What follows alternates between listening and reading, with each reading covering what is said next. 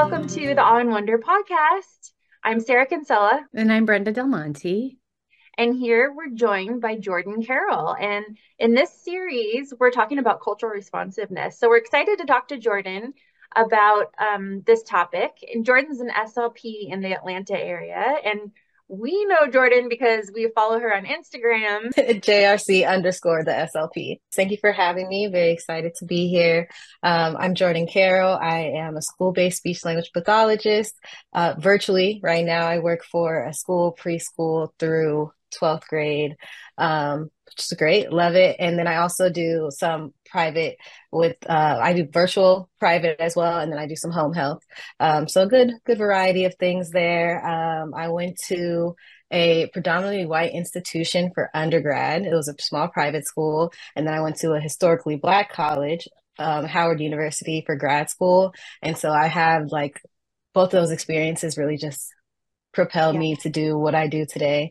And yeah, I think I'm very passionate about culture and cultural responsiveness and representation. So I'm glad that you all have me here today. Yeah, thanks. Well, let's just start off with that. What perspectives did you gain from going to both of those institutions, predominantly white, Yeah. predominantly black? Definitely. So I'm from Southern California. I'm from the West Coast as well. And it was pretty diverse. And I had like a pretty strong community where I lived. And then I went to the University of Redlands, was the private school for undergrad. And it was like the first time I experienced culture shock. Like it was just very white. Mm. I'd never experienced it before, but it's a private school. So it's really expensive. And a lot of like kids that have been in private school their whole lives, like that's where they Okay. attend, that kind of vibe. I got a scholarship there to play basketball, and Oh, so which is why I ended up going. And at the time, it actually was like number three in the country for communicative and sciences and disorders, the major. hmm. Okay. So I was like, well, this is perfect. Nobody knew what an SLP was, but I knew I wanted to be an SLP already. So I was like, okay, I'll make this work. And everybody was really nice.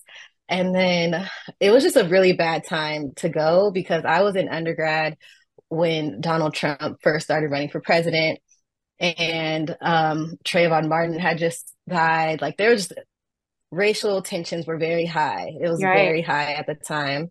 And I had a really hard time. It was my first time experiencing overt racism.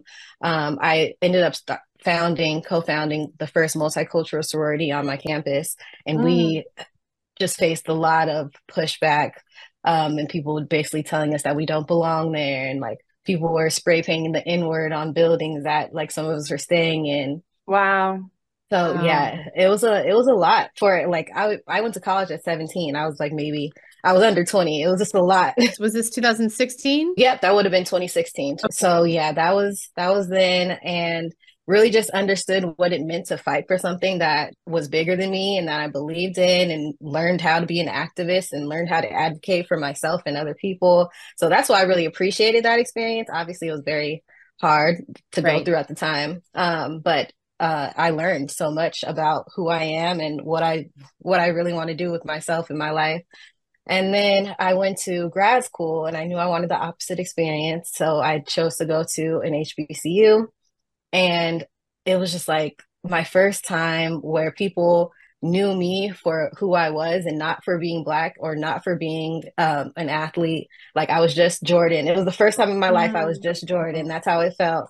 And people like told me I would be a good SLP because of who I am and because of how I wear my hair and because of my personality, and not in spite of those things. right. Mm. Um, so that's when I just really learned like, wow, representation changed the game for me. Like I'm learning from people that look like me, that like share my culture, listen to the same music. My cohort, we all like share those same things as well. And I never experienced anything like it. And it was just like, wow, I really I want other people to feel this way. I don't want other Hmm. people to feel like before I went to Howard, I didn't even know, I never seen a Black speech pathologist, like didn't Mm, even know we existed. So right. that's why I actually started my social media. I was like, let me just be a face so people can see that we're here. Right. Yeah. And then, it turned into what it is today, but I that's why I started it. that's yeah, that's really interesting. I think you posted something about how many Black speech pathologists there are. What what was that right? Yeah. The percentage or Yes, no, something like you're that? right. The percentage is very small. So actually in undergrad, at the time that I went there, my school was 3% Black. And that's what I thought was just the school. But the field is also 3% Black. It has been 3% or less than 4%. It's like 3 point something now. But it's been under Mm. 4% the entirety, like as long as speech pathology has existed. It has never Wow. surpassed that. So less than 4%. And I remember the day that I learned that at Howard because it was like one of those times in the semester where you're just tired and you didn't feel like doing any work. And your professor's like, come on, you guys need to get it together. So we were having one of those talks and she made us all open up our laptops and go into ASHA's demographics and see the percentage for ourselves and like seeing that 3% as a grad student and her like telling us you guys are it, like you are the Black SLPs in this room, you are a huge number, like you Yeah. guys need to get it together, like this is not a joke. And from that moment on I was like, oh yeah, like this is serious, you know. So Mm. definitely changed my perspective. Why do you think it's that low? Great question. I think there's a lot of reasons. Number one, the first one being access. I think like most people don't know what speech pathology is Hmm. as a whole, like in general. Right. So Hmm. then Right. when you go into like the Black communities who are already underserved, who have likely never seen an SLP before, there's no way for people to tell you to be that. So I think that's one.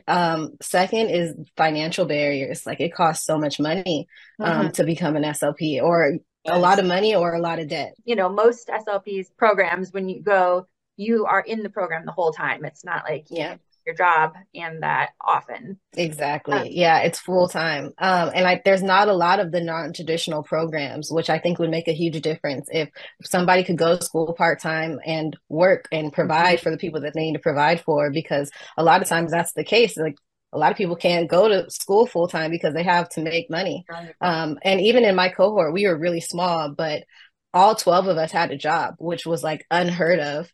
But like Right. all 12 of us had to make money. Like we were all supporting ourselves. mhm. So Right.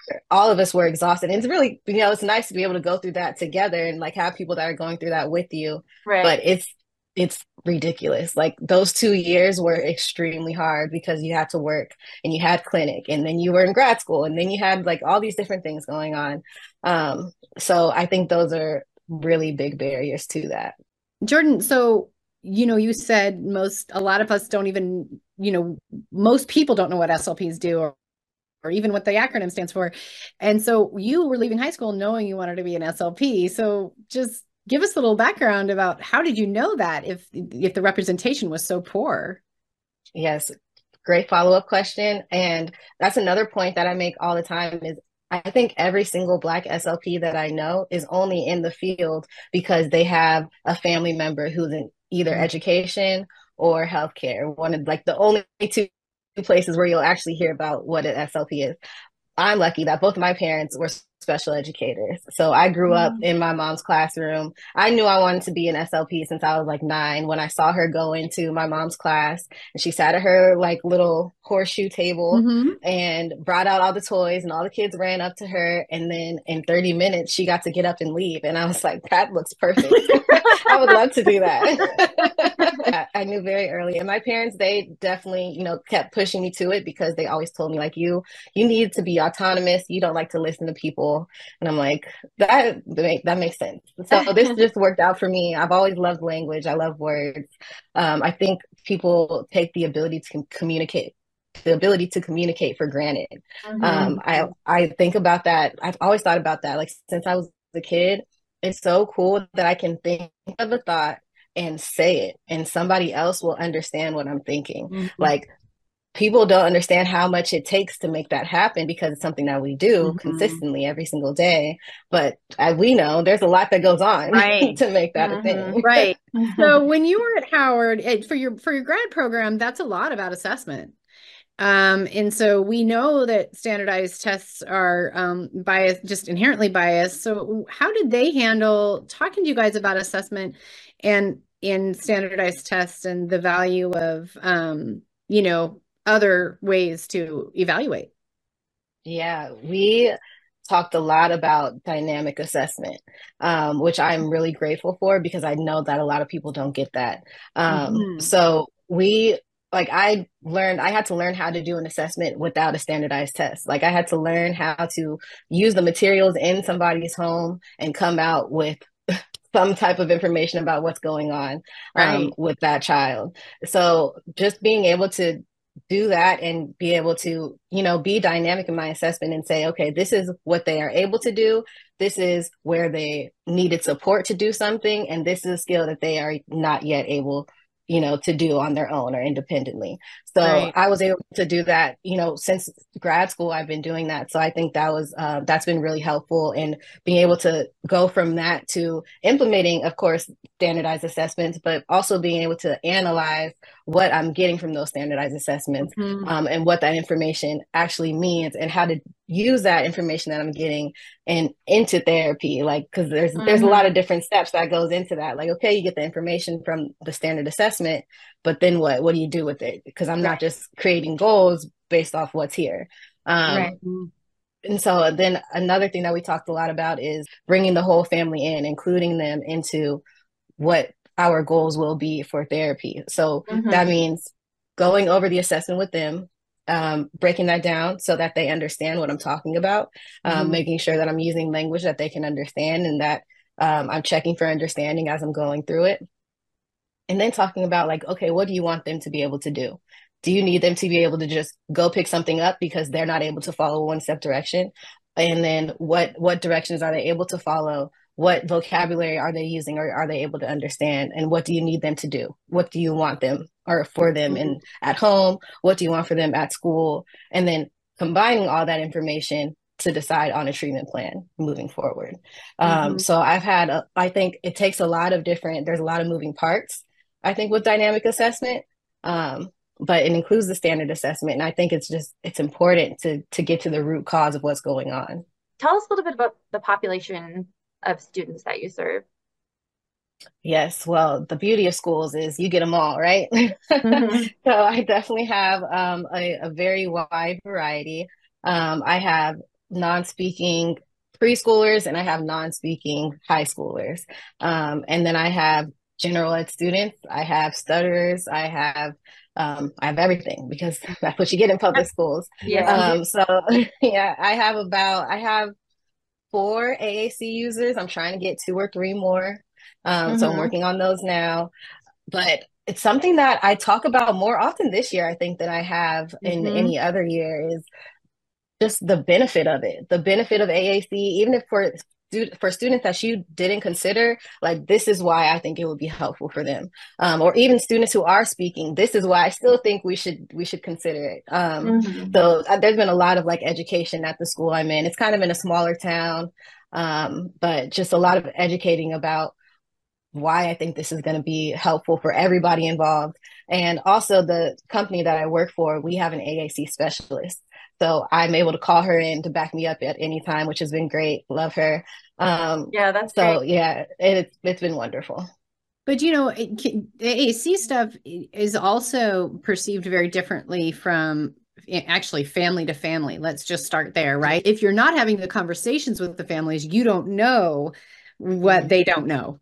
You know what I'm saying? So Exactly. in the schools, I think we often just don't see enough dialogue between therapists and families. Think as That's one of the things that has shocked me, is like we're professionals in communicating, and I think that we don't always do a great job of communicating with our Mm-hmm. families, with our parents.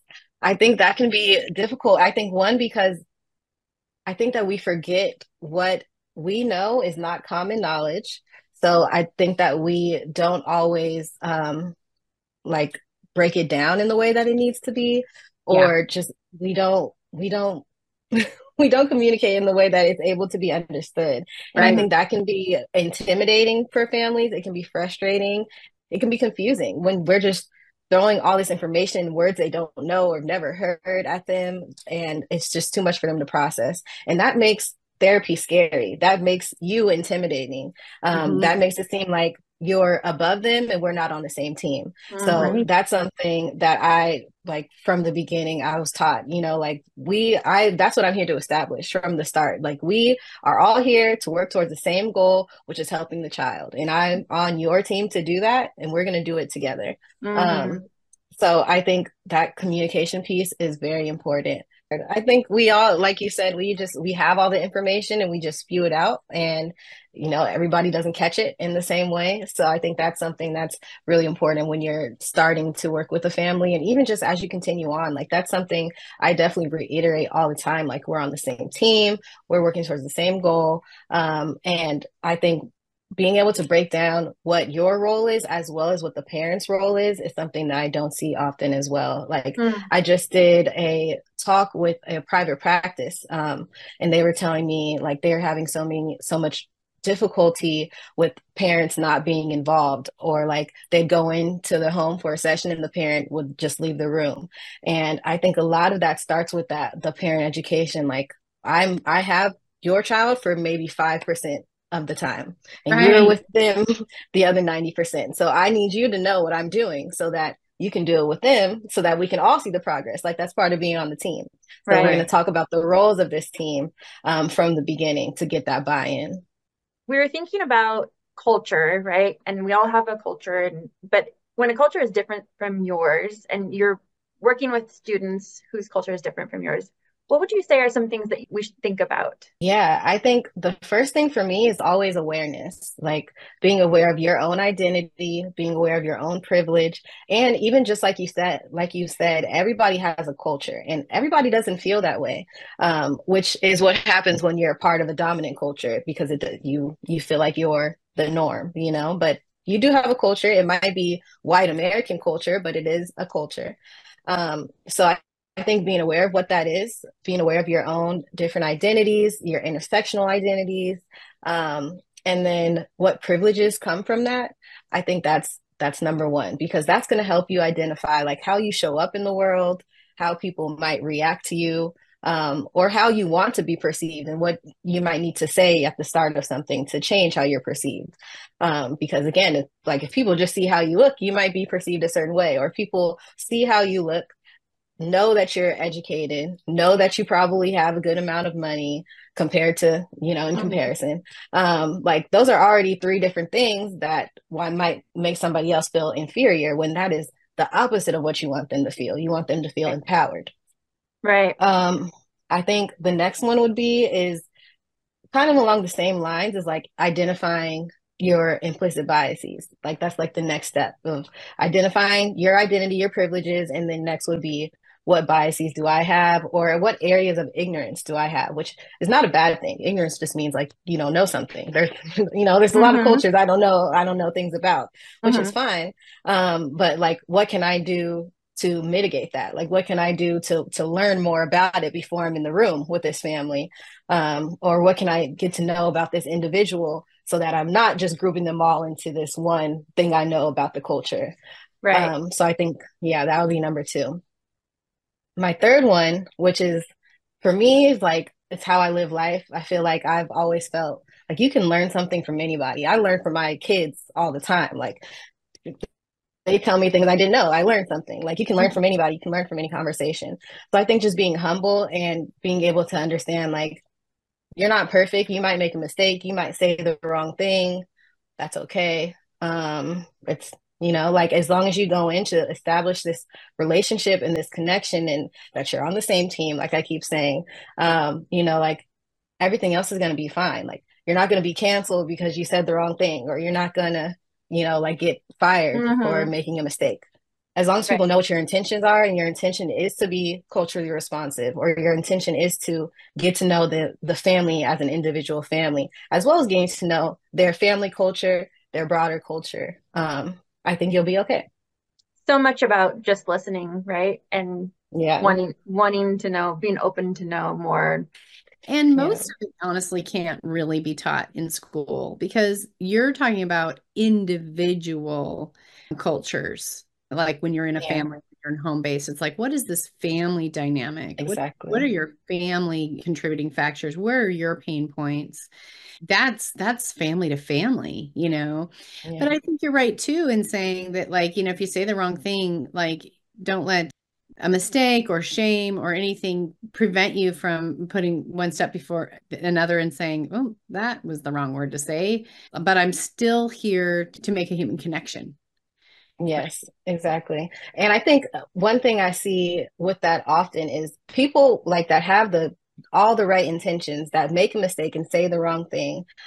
This is something that I learned actually from the queer community. Like when you use the wrong name with somebody or use the wrong pronoun, just apologize, correct it, and move on. Like that's it. Just make it simple. I'm sorry I used that word. This is what I meant to say, and then continue on with the conversation. Mm. I think a lot of times when we make a mistake, or this is something that happens in American culture a lot, is when we make a mistake that we actually feel bad about, we make it about ourselves and how bad we feel instead of the Mm-hmm. person that we made the mistake against. So instead Mm. of, like staying in that and just like staying in, oh, I'm so sorry, I didn't mean that out, that was so wrong, I didn't mean to say that. Like, we don't need to do all that. Just Yeah. apologize, make the correction, and move forward. And that is how you're going to continue to build on that relationship. Yeah, and I was working with these twin boys that were Vietnamese, and the parents were both deaf. So they know Vietnamese sign language. Okay. Even ASL icons on the Right. device It's not going to work. are not going to work. Yeah, it was just like there was so many pieces to deaf culture, to Yeah. Vietnamese culture, Hmm. and then twins with autism. And I'm still in the process of learning, obviously, and I have not mastered any of that. You know Right. what I'm Yeah. saying? Yeah. And Yeah. the next Vietnamese deaf family that I meet, it will not be applied in that sense, right? It's important to realize you never see the exact cultural dynamic again. We talk about being culturally responsive. For me, is just being responsive in general. Like every family, like you're saying, is different. And so I need to go in without any assumptions, like we talked about, without an agenda, without feeling like I'm an expert on this family, because I'm not. I don't. They're the only experts on that, on their family. Mhm. So I think it's so important to just like treat every situation as its own situation. And sure, there are things that you'll like see a pattern maybe, or you might Yeah. pick up. And then one day you're like, well, this family didn't do that. And then it's going to throw everything off because every Mm-hmm. family is different. And you learn so much. Like I've learned so much just talking Yeah. to people from different places with different backgrounds. And it just makes you a better person and makes you a better clinician. Mm-hmm. Right. That relationship just leads to better therapy, right? Because Exactly. everybody cares and everybody's on board. Yeah. Jordyn, in what ways would you like to see the field of speech pathology or AAC or disability make changes to meet the needs of diverse populations? Yeah. I think one phrase, it's a really old phrase. I think it started, I'm pretty sure it started with Black culture, but I've heard it with disability too. Nothing about us without us. So like we're Mm, even in like these conversations, like we're talking about disabled people of color, but I personally would like to hear from a disabled person of color. Like I yes. want, if we ask them the same question, like what do you think we need in this field for you? I'm sure they Hmm. would have, a list of things that they wish they Right. had or wish they could have accessed easier. Right. So I think for me, like the biggest thing is to listen to the people that we're trying to learn from. And, Right. I think it's great to listen to the people that study it and the people that treat it. I think obviously we're gonna have a lot of information about it, but it's just like the families, like we're not gonna be the experts. The people who are that identity are the only ones who will Right. be the expert. Yeah, I think even just including them more when we're talking about making like programs for AAC devices or podcasts where we're talking about these things so they can share their own stories and what worked for them and what didn't. And I think social media has been such a big part of that because now people who are disabled or people who have these different experiences have a platform where they can share and they can Hmm. say, I even saw a video like recently of an adult autistic, and he like had a list of things that he wished his parents did. And I'm like, this is going to make such a difference for parents who have autistic children that are like have this wish list of like, I wish my parents did this for me as an autistic adult. And like, Mm-hmm. I just feel like social media, like obviously has its pros and cons, but it's really given a platform for people who didn't have one before. So for Yeah. me, that's been big of being able Mm-hmm. to listen to them in that way. I think another one that's really important, which is with everything, which like I've talked about since the beginning, when I talked about undergrad, is the importance of representation. If there's just like more representation in the devices, people using the devices, a variety of people that look different, that just understand like this, that could be me. I can see myself using that, or that could be helpful for me too. Whether that's the person that needs it or their caretaker, their family, they're not Mm-hmm. going to, if they don't see it, you can't be what you can't see. So I think representation is a really big one, being able to like have access to different dialects or even different voices that they can use that sounds like them or has an accent, the same accent that they have or would have. Mm-hmm. I think just like being able to implement all these different parts of someone's identity into what is their voice would be Right. great. And even like the therapy materials and the books you're reading with students while you're working on goals, all of it. Exactly. Mm-hmm. Hmm.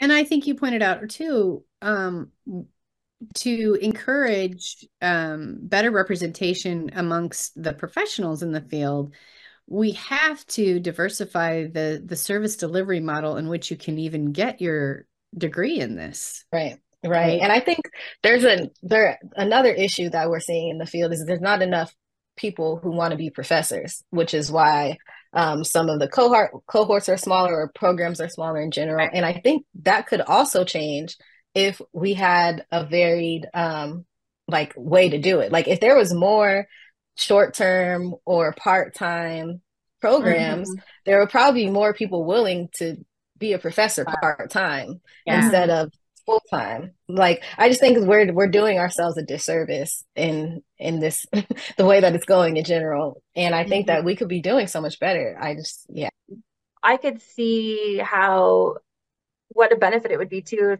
having your professor also in the field, right? And they're pulling from exactly. experiences that are currently happening in their practice.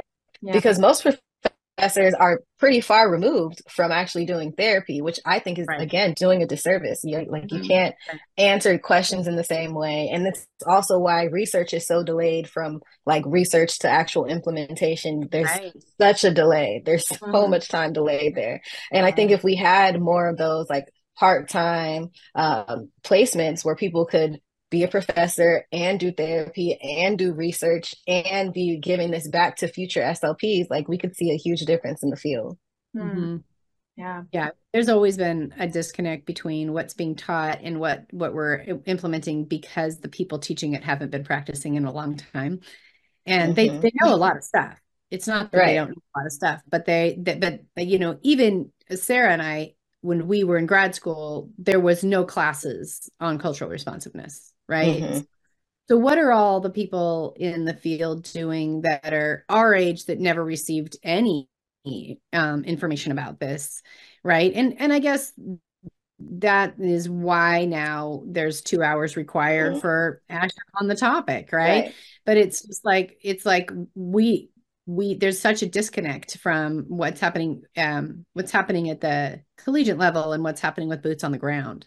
Yeah, no, definitely. And I can tell you what's happening with those professionals who did not receive the cultural responsiveness, those classes, they're causing a lot of harm. Like that's really what it comes down to. I was harmed. I don't know a Black SLP who was not harmed on their way to becoming an SLP. And then we don't know what they're doing to like clients of color or other cultures, but likely causing harm because that's what happens when you're unaware. And it's like you said, nobody got into this field to do that. Like obviously you didn't get into this field to, cause harm for somebody or make them feel any type of way about themselves. But unfortunately, it is like that's the reality of what happens when you don't work against what you've been, societally taught, what's Mhm. been ingrained through society. Right. And it's not like of no fault of your own, but you are the one that has to work against that. So you're not causing harm. Can you Right. expand on that a little bit, Jordyn? Yeah, definitely. I mean, we're all affected by the society that we live in, which is a predominantly white society. And we all have a role which in the society that we are. And the way that it works, which is unfortunate, but it's true, is white men are at the top, white women are underneath that, and then everything else is just, lower and lower and lower. Mm-hmm. And that's the way that power and privilege works. But when you are in or yeah, when you're surrounded by this power and privilege, it's hard for you to see that that's not the norm. It's hard for you to see that everybody doesn't have that same power and privilege. Um, and also, another thing that happens is called symbolic annihilation, which is when you're seeing, everybody that's in a place of importance, your doctors, the people on TV, the people that you uphold and respect, when they all look like you and everybody that's important looks like you subconsciously are like to understand that the people who don't look like me are not as important. They are not supposed to be in these important positions because you never seen that. It doesn't Mm-hmm. it doesn't make sense because your entire life this is what you've seen. So like this is society that we live in, and it's not just white people. Like we all live in this society. Like I've had to actively work against that.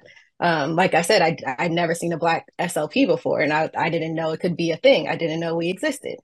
So I had to actively work against that because we're all getting the same influence. Mm-hmm. So just being able to understand that and then actively work against that because that would be an unconscious bias because you're not aware of it, Right. If you have been harmed by this, what do you do now? Question.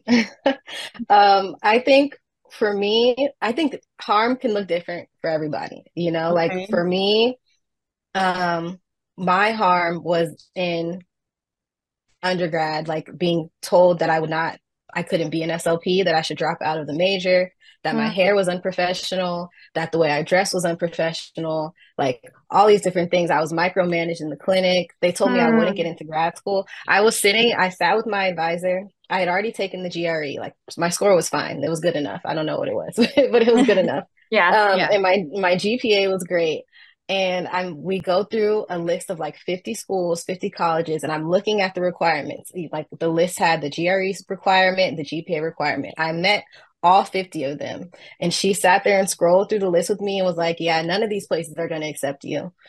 I'm like so confused. I'm looking at the list with her, like, what do you mean? You have my Yeah. GRE score, you have my Yeah. what What like list why are would you they looking at? Yeah. I Right. was so confused. And she was like, yeah, no, none of them are going to accept you. And then like there was less than a minute. There was no conversation after that, and like it was over. Like she sent me out the door with a packet for a gap year to take a gap year because I wouldn't get because in Wow. her mind I wouldn't get into grad school. Yeah, there's a lot of experiences like that, unfortunately. Hmm. But I I think that for me that turned into like, okay, well, the imposter syndrome, like maybe I don't belong, or maybe I do like have to do a little bit extra, or like whatever that might look like. And just like having to actively intentionally tell myself that like I've earned to be here, just Right. Mm-hmm. like or if not more than everybody Mm-hmm. else. For me that was my harm, but I know like there are so many SLPs with way worse stories, which is for me when I hear them, I'm like, man, like I know I had it bad because I know how it impacted me. But to Mm-hmm. hear other people's stories who had it worse, like that's what hurts me because I know how Mm-hmm. I felt. So I can't Yeah. imagine, how Right. those people felt. Mm-hmm. So for me, like I guess what do I do now is Yeah. things like this, like share my story so other people know that they're not alone, which is why I'm on social media. So people understand like you can make it through it. And what Yeah. other people are doing or saying is false. It's not okay. You do belong here.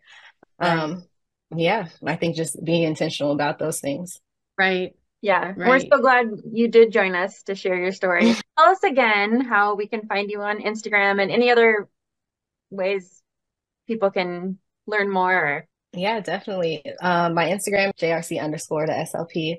Um, I have a website, jrctheslp.com, where I sell different things. I also have a blog there. So that's some more information. Yeah, all my social media is the same. I'm on Great. Etsy too. But is there anything else that you were hoping we'd ask or that you really wanted to share that we either unintentionally glossed over or didn't get to today?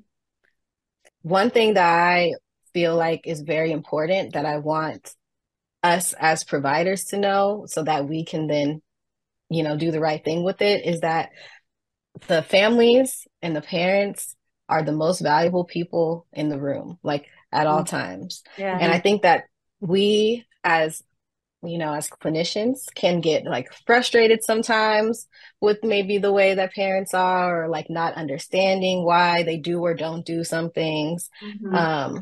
And I think that it's just important that we remember that they're the most valuable person. They are the experts. They know their child best. They know what they need. And we have the knowledge, and our knowledge is only to help them. It's not to change them. It's not to force them to do anything. It's to help them in any way that they need help, in any way that we are able to do that. So I think that's really important. I actually did a presentation for this other organization I wanted to shout out. It's The Color of Autism. They are a really cool organization. You should look them up. They do a lot of different programs. They do a lot of help for families, especially families of color, obviously. So check them out. Okay. I did a presentation for them. They did a parent presentation, which is great. They do it for free.